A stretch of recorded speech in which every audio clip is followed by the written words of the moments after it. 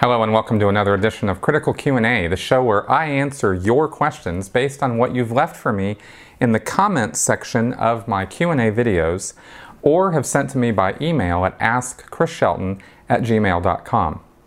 A couple things before we get into it, just since this is sort of my update show as well to tell you guys where things are at. I've recently moved, as I think most of you guys know now, and I'm getting settled into my new place, new background, new everything here, and you'll see shortly some other new things around as I get my studio set up here. There have been some questions, and I'm not taking them up in the Q&A section, but I'll just answer it here, about YouTube's change of policy on ad revenue and on showing ads on channels. And my channel has not been directly affected by that, but it's been indirectly affected by that. I haven't lost ads showing up or monetization on any of my videos that I'm aware of right now, because I'm not engaged in hate speech and crazy stuff like that. But there is a collateral effect to this, and so I would encourage anybody who's watching, who, if you've been kind of on the fence as to whether you might want to support this channel through Patreon, I would ask that you get off the fence and go for it, because I could really use the support, and because the ad revenue is going down, I think, pretty much across the boards on YouTube for many channels, even if they aren't directly having their videos demonetized by YouTube for controversial speech or hate speech or something like that. So anyway, I just wanted to kind of throw that out there and let you guys know that your support is what keeps this channel going, because it's what keeps me going and allows me to put the time in to do the research and put together high quality videos for you guys, and I'm going to keep doing that no matter what. It's really just a matter of how fast I can get to things and how much I can get done in per unit of time.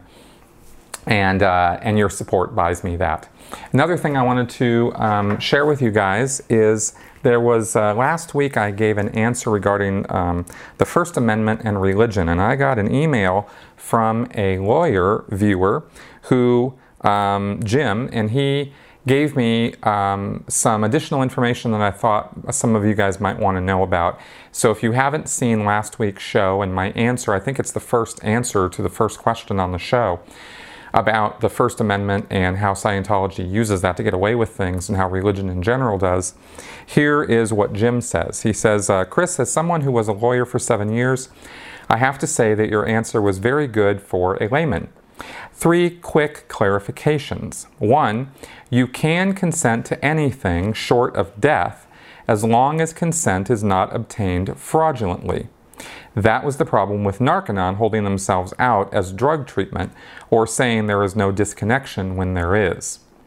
2, the First Amendment protects beliefs, no matter how weird, and private behavior. So you can refuse psych drugs, Amish can homeschool their children if their religion requires it, but not harmful behavior. If it did, the person being harmed is denied his First Amendment beliefs. There is freedom from religion as well as freedom of religion. 3, the First Amendment never protects fraud. Fraud and defamation were illegal in all 13 states when the First Amendment was ratified, so it clearly was intended to cover sincere beliefs only. Read Malko versus Holy Spirit Association, which covers these topics quite well. All right, so I have not read Malko versus that Spirit Association, and I haven't delved into this any more deeply, so I don't have any other clarification on this answer yet, but I wanted to give you guys that because I thought it might help with that answer from last week. So, all that being said, let's go ahead and get on with your questions for this week, because we've got some good ones. Brave bloggers. I've read stories of Scientology parishioners who may choose to go to another location or country, aside from their own, to partake in services for a price that is less expensive due to a more beneficial exchange rate, as an example, as opposed to paying more for the same services offered at their closest office. I'm speaking more about OT levels or other services that are limited to one of the 6, I believe, places where these costly services are limited for delivery, but I suppose it could apply for any service. Can you discuss this? Yeah, you bet I can. This is actually kind of interesting. This is one of those little minutia points of the inner workings of the world of Scientology that really never gets talked about. But when I was over all of the delivery for the Western United States, my post was called the Assistant Technical Aide for West US, or ATechAide.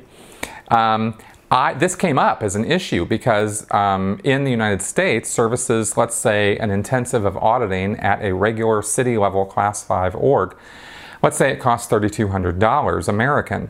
Well, you go to FLAG for that same service and the cost goes up because FLAG is a higher level organization. In fact, it goes up at the Sea orgs to a certain, let's say it's $3,200 at your local org, it's $4,000, let's say, at ASHO, and $4,500 at AO, at the advanced organization. And if you go to FLAG, and maybe it's $6,000 for the same 12.5 hours of auditing. And then there are services that are only delivered at the Sea orgs, which you can't get at the Class 5 orgs, and so they charge more for those as well. But what was happening was people were going down to Mexico and doing services down there, flying from California or places like Denver or Twin Cities, where they had local Class 5 churches that they could go and do their services at. And this was all pre-clear services. This wasn't the OT levels or the advanced services. And so a person, let's say, had $20,000 to spend on auditing. Well, if they went down to Mexico, those intensives of auditing, those 12.5 hour blocks of auditing were not $3,200 each. Those intensives were $2,000 each once you did the conversion, right? And the reason for that is because there is the prices are set by international management based on a formula Hubbard put together, where I don't remember the exact formula, but it goes something along the lines of an intensive or 12.5 hours of auditing should cost like 2 months worth of an average salary for the area or the country, something like that. So whereas $3,200 in the U.S., equivalent in Mexico would be $2,000 U.S. So, or even less. And so people were actively going down there. Now, this wasn't tons of people. There weren't floods of this. There wasn't word getting around to everybody about this. And not everybody could arrange their life to go down to Mexico for 2, 3, 4 weeks and just get, tons of auditing at that rate. But it was coming up often enough. And the United States churches were complaining to us, like, this is not okay. People can't go off to Mexico to get the same services for less. And I thought, wow, that's off the rails. How could we, as a church be doing that? Shouldn't it be uniform? Well, no, that did not get resolved at all. There was no problem. The international guys didn't have any problem at all with people flying down to Mexico or Venezuela or wherever to do their auditing services for cheap. They said, hey, look, there's no Hubbard policy that says you can't do this. You can't forbid somebody from the United States to fly down to Mexico and pay an org down there for auditing. You just can't, nobody really could find any policy that said that this is, not okay to do. So they did it. And now this also happened with people flying to Australia, like you mentioned in your question. People could pay less because of exchange rates in a foreign country than they would here for the same services at the Sea org level also. So where a person might have to pay, what did I say, $4,500 or something like that for an intensive at the Advanced Organization of Los Angeles, if they went to Australia and did the services in Australia, maybe they'd pay significantly enough less that it would pay for the airfare to go down to Australia and their accommodations. And so they were spending the same amount of money to get their services somewhere else. So yes, this was a thing. Yes, it came across my plate and nobody really wanted to do anything about it. And that's kind of how that went down. Chris Wood. In the comments section of your Q&A number 102, a commenter posted a link to a video of a Scientologist, pro-Scientology man who was attempting to lampoon your efforts to expose the dark world of Scientology. What are your thoughts about this type of thing?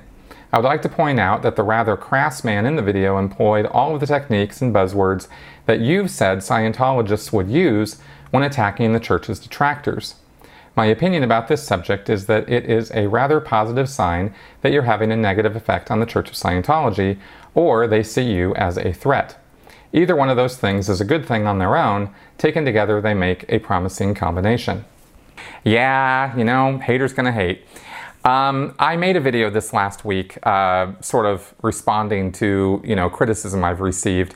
And that was all very tongue-in-cheek and just sort of poking fun at it, and I was being completely goofy. I'm actually probably not as funny as I would have liked it to have been. I'm not really a comedian, but I'm really funny when I get high. That's when I'm really funny. Anyway, as far as this subject goes, some people were disappointed that I haven't addressed this more seriously, though, or more head-on. So let me go ahead and do so, but I'm not going to address the broad thing. I'm just going to address what I think is the root situation here, which is that I speak out against Scientology and I speak out against the Church of Scientology. There are people who make a differentiation between those two things. There is a subject of Scientology, which is they think is a valid, researched, workable philosophy that through its principles you can improve your existence and spiritual condition. Then there is the organization of Scientology, which is the Church of Scientology, and these people are careful to draw a distinction between those things. I have sort of given up on really drawing that distinction. I used to pay a lot of attention to those words, but I don't so much now, because for me, the subject of Scientology is invalid as a subject. It's presented as one thing when it's really something else. And the Church of Scientology as an organization is, of course, a corrupt organization, which is led from the top by somebody who does not, really have Scientology's best interests at heart, and is using it for personal aggrandizement, ego, and for financial gain. Hubbard, say what you will about the guy, and I've said plenty, was at least a true believer in the subject, and he was also mentally unbalanced, so there's that too. But he did truly believe that what he was doing was the right thing to do. That doesn't give him a pass on anything. It's just a statement of where his head was at. I don't think David Miscavige shares that passion or that vision. That's my opinion. I could be wrong about that. I believe from everything that we see that David Miscavige does that I think I'm right. So, okay, so that's the current state of the church and my opinion of it. And then there's the subject of Scientology, which I have said has some beneficial results for a certain percentage of people who use it at certain levels or on certain things. But I have said that it is more harmful than beneficial.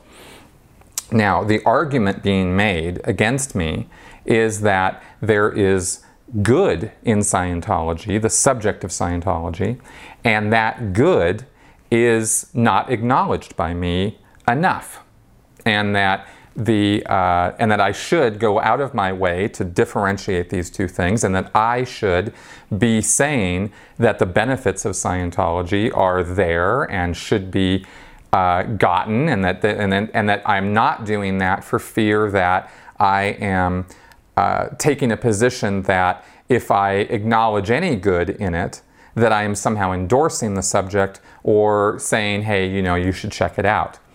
Well, that's true. I am not endorsing the subject. I'm not talking about the benefits of Scientology on purpose because I don't think it's a good thing. Now, the position against me on this is that it is a good thing. There are benefits to it. They haven't, the people who say these things, the independent Scientologists who are in opposition to me on this, have not given a ratio, but they seem to imply that it's sort of a 50-50 thing. Like there's all these good things and they're really good, and then there's these bad things. And if if I speak just about the bad things, that I'm not talking about the really good things. But here's the thing. Those things that they think are really, really good, as far as I'm concerned, are not that good. They're just not that great.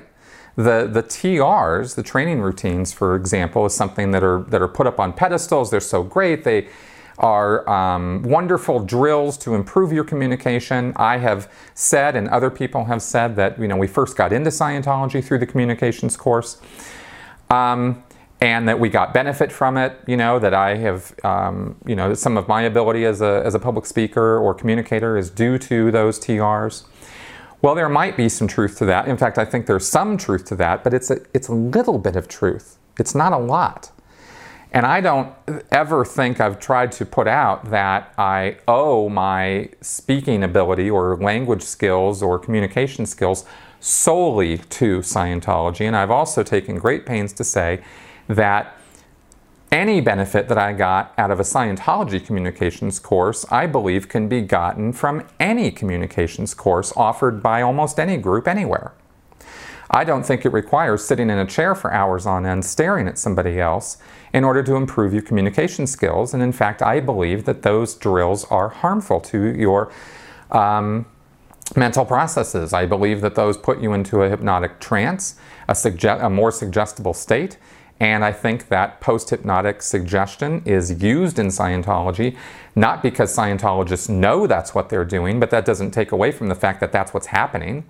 You sit down for hours on end and go into some sort of a trance state, staring at somebody, trying to be there in present time, comfortably confronting them without blinking, and or twitching or moving or doing anything. And your head goes to some pretty strange places, excuse me.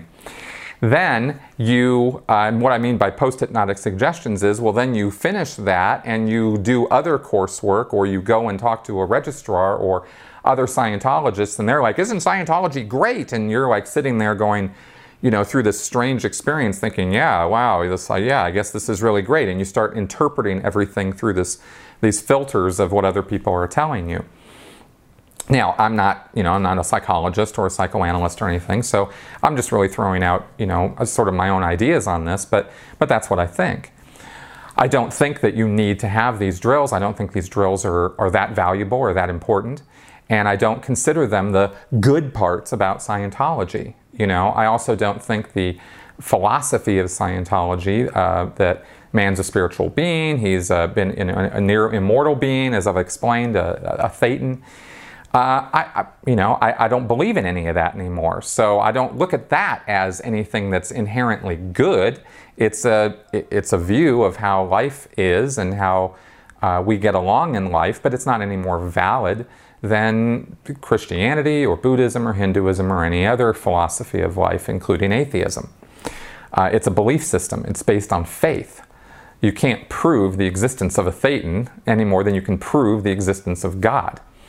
So these two, so this is not like, oh, it's so beneficial to believe this. It's not beneficial to believe that. I think actually that it causes, as I've explained in my Scientology and Death video that I did recently, I think it creates a rather altered view of reality where you are not facing death and life on their own terms and with a realistic viewpoint. There are many, many other factors in Scientology that are not really that great, but they're pumped up, they're inflated and exaggerated into these great things. Looking up words in a dictionary, it's the be-all, end-all of study in Scientology. Well, that doesn't mean that now I'm not in Scientology anymore, that I don't use a dictionary. I got a great big one on my bookshelf. I use it all the time.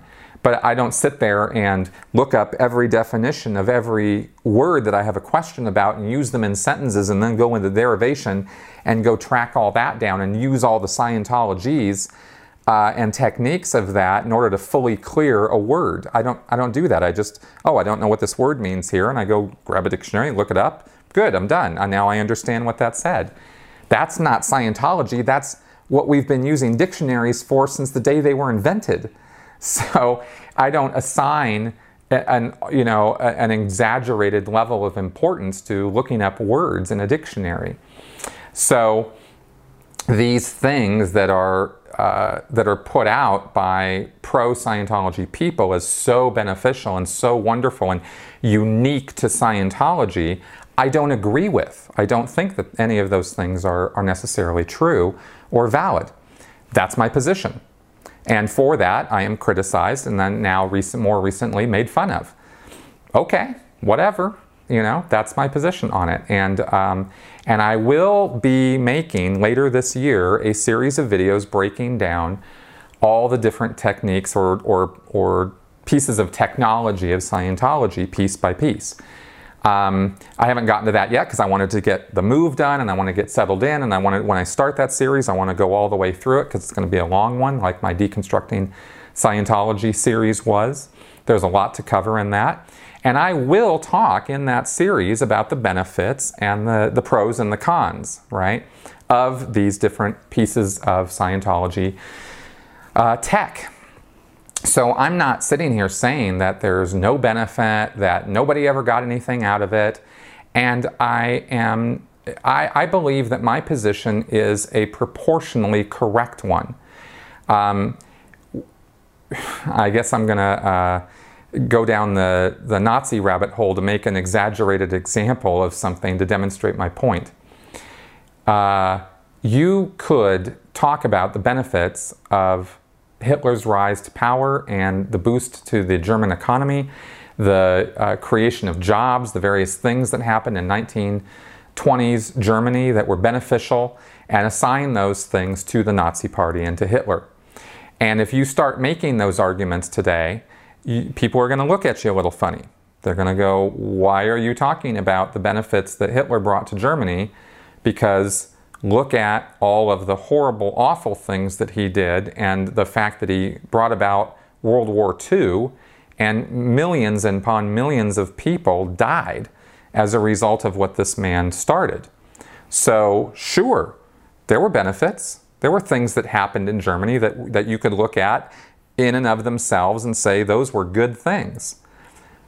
But they are so far outweighed by the bad that it's a disproportionate argument that makes it, because of its disproportionateness, it makes it invalid. It makes you wonder, why are you bringing that up in the first place? Sure, the Volkswagen was a good thing. It employed a lot of people making them. A lot of people drove around in them because they could afford them. Great. Now, let's talk about the millions of people who got killed, right? Now, that's an exaggerated example to demonstrate the proportionality logic of my argument about Scientology. I'm not making a false equivalency of Scientology to Nazis. I'm trying to demonstrate a point through analogy. And my analogy is that the proportion of damage that Scientology causes is so heavy compared to the almost nothingness of benefit that it brings that you just throw the whole thing out and be done with it. Okay? That's my argument. And so, if people want to make fun of me about that, or say that I'm stupid or not a critical thinker, or that I don't engage, or that I'm not, don't talk about these things, well, now I'm doing it. Okay, and that's why. That's all the things that that's the position I have on that. So, now that that's been said and done, I don't plan on doing this again. I'm not here to debate other ex-Scientologists or critics of me or other people who have something to say about my work. I feel that my work stands on its own and speaks for itself, and that's why up until this week, I haven't really even gone into addressing any of this, because those guys aren't what I'm doing this for, and they don't really mean anything to me. So I think I've pretty much done about as much as I'm going to do on that, and I got a lot more things to talk about that I think are a lot more constructive and interesting and educational and informative and entertaining. So there you go. Jeff Smith. Do you have any idea why in the early 2000s Miscavige dismantled management and formed The Whole? How did destroying the structure help him at all? It seems he just went crazy. Also, since management is gone, who issues his orders and makes sure they are done? Okay, if you have not watched my video called Scientology's Organizational Madness, you absolutely need to do so, because that lays out the structure of Scientology's bureaucracy and how David Miscavige has what management is supposed to look like and what management now looks like and how it's run. It's not that there isn't anybody up at International Management or no orders happen or that there's no structure of any kind. It's that it's not the structure and setup that L. Ron Hubbard put there, and it's not what Scientologists think is going on. In the late 1990s, and I believe right after the year 2000 New Year's celebration, David Miscavige was issuing some evaluations, a series of programs for the international base. I was not there. This is all secondhand information for me. But he issued these evaluations and said, okay, there's all these hundreds of things to get done here in order to make this place tip-top and run, and get the trains running on time. And no compliance that was given to those orders was really ever accepted. He just kept kicking it back and getting people into these endless cycles of trouble after trouble after trouble. And he was saying that he felt betrayed by everybody around him. He could not trust them. They were not doing their job. Now, what motivated him to do this and operate this way, that this went on for years, I can't say. I don't know what goes on in the guy's head. But this is what he did.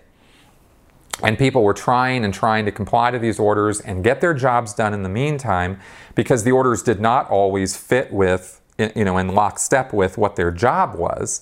But Miscavige had taken over so many parts of their job, and as managers I'm talking about the Executive Director International and the Senior CS International and the President of the Church of Scientology, and these high positions.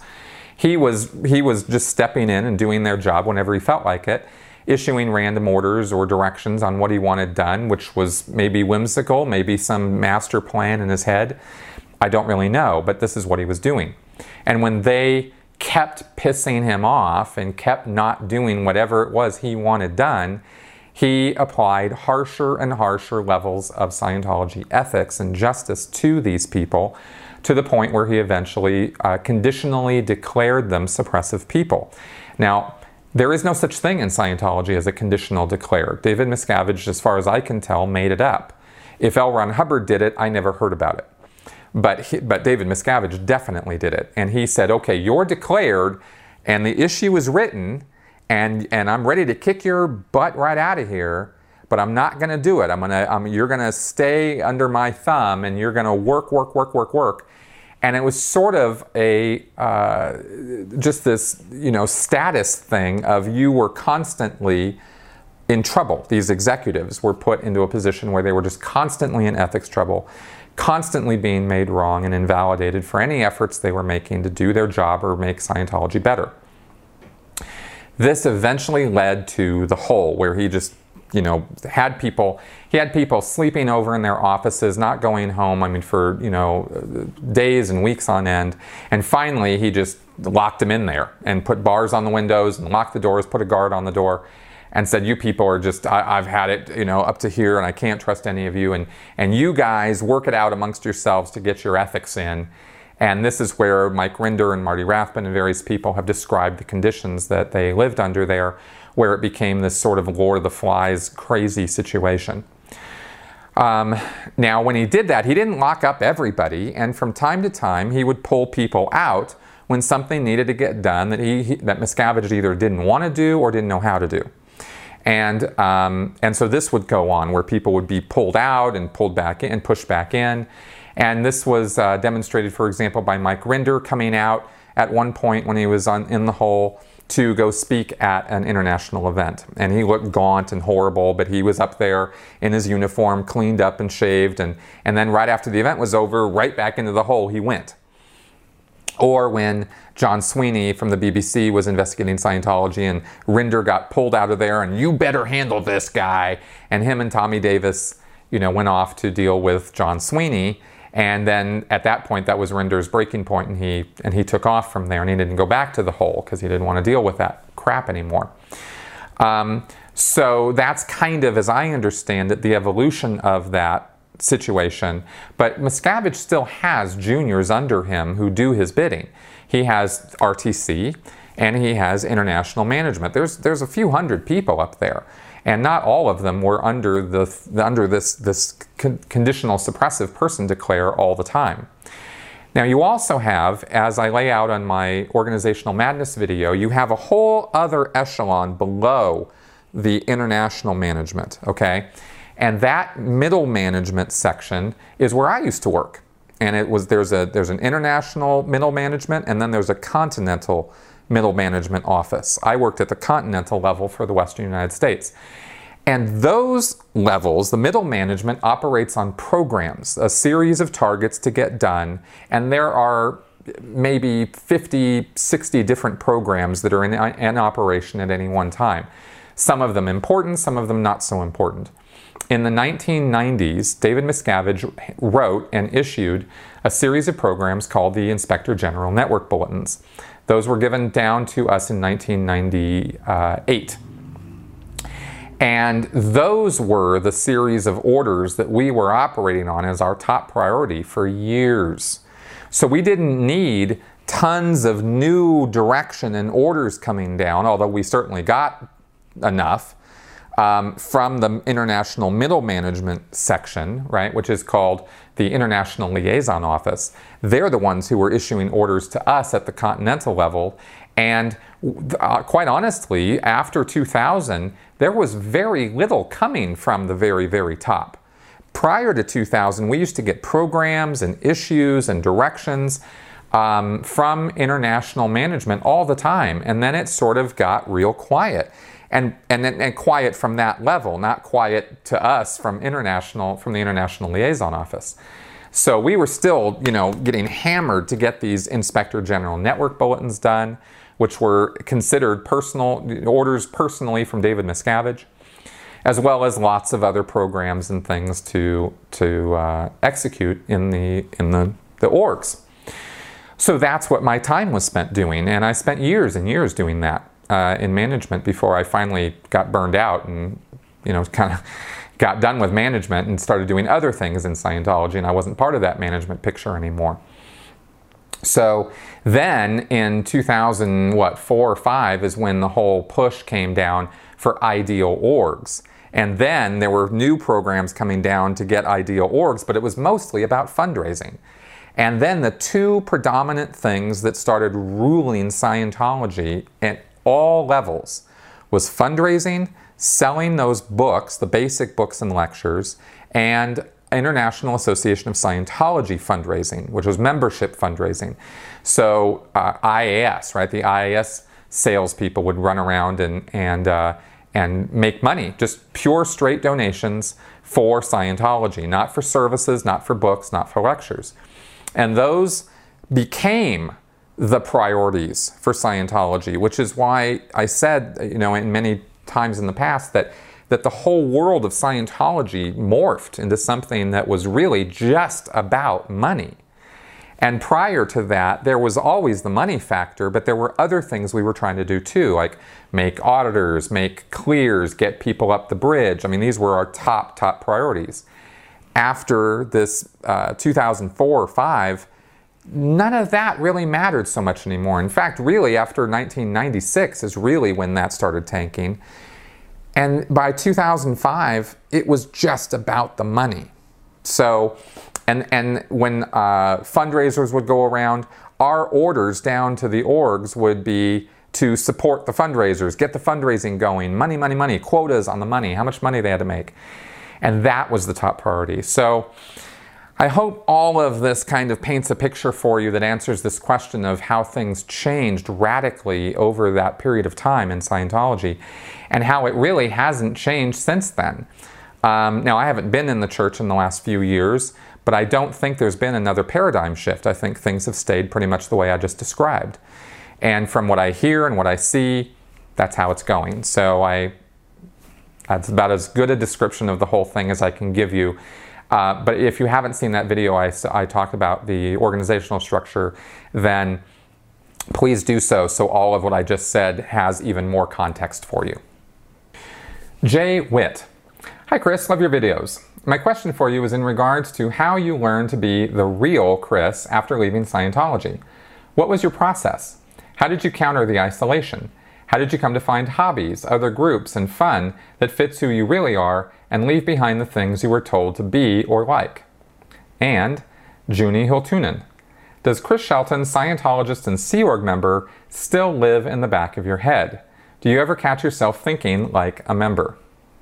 Yeah, it was and continues to be a process of recovery for me. In my book, I have written 3 chapters where I talk about the recovery process and all the things that I have done, mostly education and learning about critical thinking, and the journey that you have seen me go through on this channel. If you go back to my earliest videos and walk forward from there, you'll see and hear the changes in me as I have let go of more and more of the Scientology thinking and learned more and more about how that thinking process works, and it kind of, normalized into the real world out of that bubble world. And the process was, it was mainly one of education, right? But also acclimation. I mean, making friends. I joined meetup.com and I went out to social activities. I went out and started doing gaming again when I was in Minnesota. Don't really have time for that now, but at the time it was great. Because I used to play Dungeons and Dragons when I was a kid. Well, I went out and started doing that again, just to meet people and just to kind of get back into doing something that was escapism and fun and imaginative.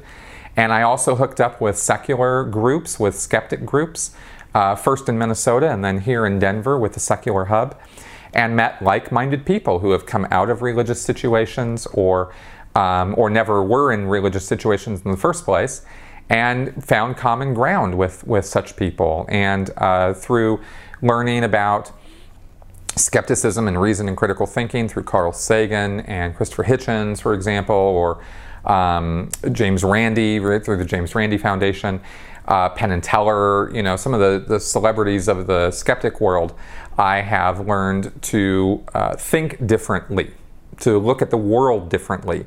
And not because that's how they're telling me how to look at the world, but really opening up to looking at the world the way I want to, not dictated by what somebody else tells me I should be looking at it through or as. So that's all been part of the process. Now, to this day, sure, Chris Shelton, Scientologist and Sea Org member, still pops up every now and again. For the longest time, anytime I had an accident or got sick, I was wondering who's the SP in my environment. What SP am I connected to? I mean, that was just that took a long time to kind of flush out. Another one also was being silent around an accident victim, or when I or others were injured or hurt, because it's really drilled into you in Scientology that if like you're in a room and somebody falls down or hits their hand or their knee or something like that, or has some kind of accident or injury, that you be quiet. And it's still kind of an impulse in my head sometimes that happens, and I have to kind of, oh yeah, no, that's bullshit, sort of thing. So that still crops up from time to time. It's just these habits. They're just mental habits, physical habits that we have. I'm glad of the work ethic that I have, but I have learned over the last few years to relax, to chill, to schedule out things in my head so I get everything done, but I'm not frantic and frenetic about it. And that's been a major, major change in my anxiety and stress levels. Huge, So kind of recognizing the relative importance of things, changing and adjusting that after you come out of a situation like that where the world doesn't need saving, So I'd say that answers the question. An Alcast. If, when you met Miscavige, you answered his authoritarian instructions with, "Okay, Dave," instead of, "Yes, sir," would he immediately punch you in the face? I think actually it would depend on what level of Scientology you were at in terms of the Sea Org, where in the Sea Org, or whether you are a public person or a staff member or something like that, actually. Because he was not overtly violent that I know of when he was visiting or touring, lower echelons. So but I'll tell you a story. There was a time, and this was a story that was told to me when I was in the Sea Org, where Miscavige was inspecting some base, some Sea Org area, not mine. And a guy who did not know who he was a new Sea Org member, had never heard of David Miscavige somehow. And he was sitting at his desk, and Miscavige comes in, and the guy doesn't stand up. He's sitting at his, doing his work, and he looks up and he sees David Miscavige there, and he continues doing his work. And David Miscavige walks over to his desk and looks at him and says, do you know who I am? And the guy looks up at him and says, no. And he just was like, I don't believe this, right? And he walked out, and about 5 people ran in after he walked out and straightened this new guy out on how off the rails and wrong he was for not standing up and saluting or addressing David Miscavige as sir and getting his head on straight about this. So there's a lot of internal pressure within the Sea Org at all levels to give David Miscavige his proper due. And it's stories like that get circulated, I am absolutely sure, on purpose, by certain people in the Sea Org in order to create this mystique and aura of respect and fear and admiration towards David Miscavige, even if you never even heard of the guy or ran across him before. Now, these days, of course, this was back in the 90s or way back in the day, compared to now, where David Miscavige is the only guy in the spotlight in Scientology. There is nobody else but David Miscavige. It used to be that there was a whole cadre of people who were international management executives who had, people knew who they were, and there was respect and there was admiration for those people. Not anymore. As I've mentioned earlier in this episode, Miscavige got rid of all those guys. So now it's all just about him. If you were at the international base and you pulled something like that, you'd be dead pretty fast. It would not be pretty. And I have seen people in massive amounts of trouble for crossing David Miscavige in some way, even at a public level, getting ostracized, kicked out of the church, getting severe talking to, having to do amends for, hours and hours and things like that because they somehow slighted him in some way or misspoke about him or something like that. You just don't, it's just not something you mess around with in Scientology. But it kind of depends a little bit on the circumstances and situation and the mood and, all that kind of stuff. It's very arbitrary. There's no set, this is how it always goes down for that.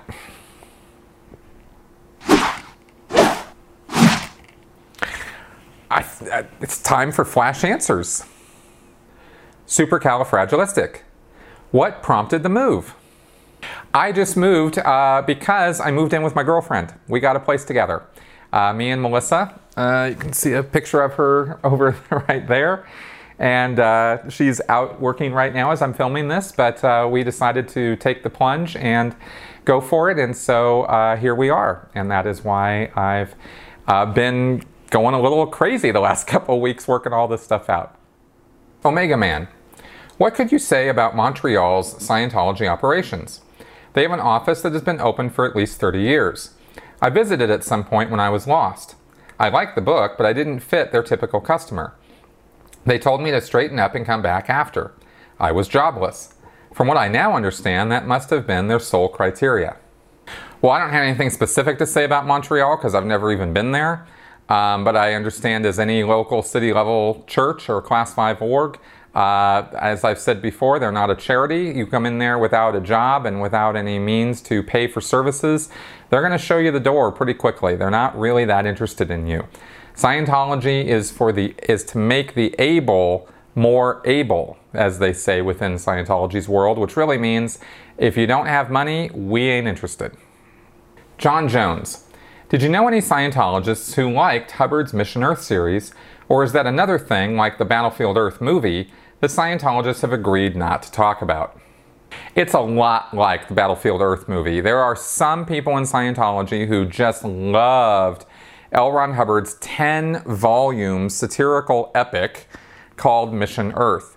But a lot of people just thought it went on way too long, got tedious, boring, don't really talk about it that much. It's not a popular thing within the world of Scientology particularly. And I think most Scientologists would really just rather kind of forget about it. Unless you work at Author Services, Inc., which is the literary agent for Hubbard, who has to keep publishing that stuff and putting it out there as though it's really radical and cool literature, when it definitely is not. Sean Milton, look into Cell Earth, please. Okay, Sean, I looked into Cell Earth, and it looks like something even wackier than a flat Earth theory conspiracy sort of thinking. It's this sort of idea that the Earth is actually inside out, where it's a concave sphere and the universe is somehow in the middle.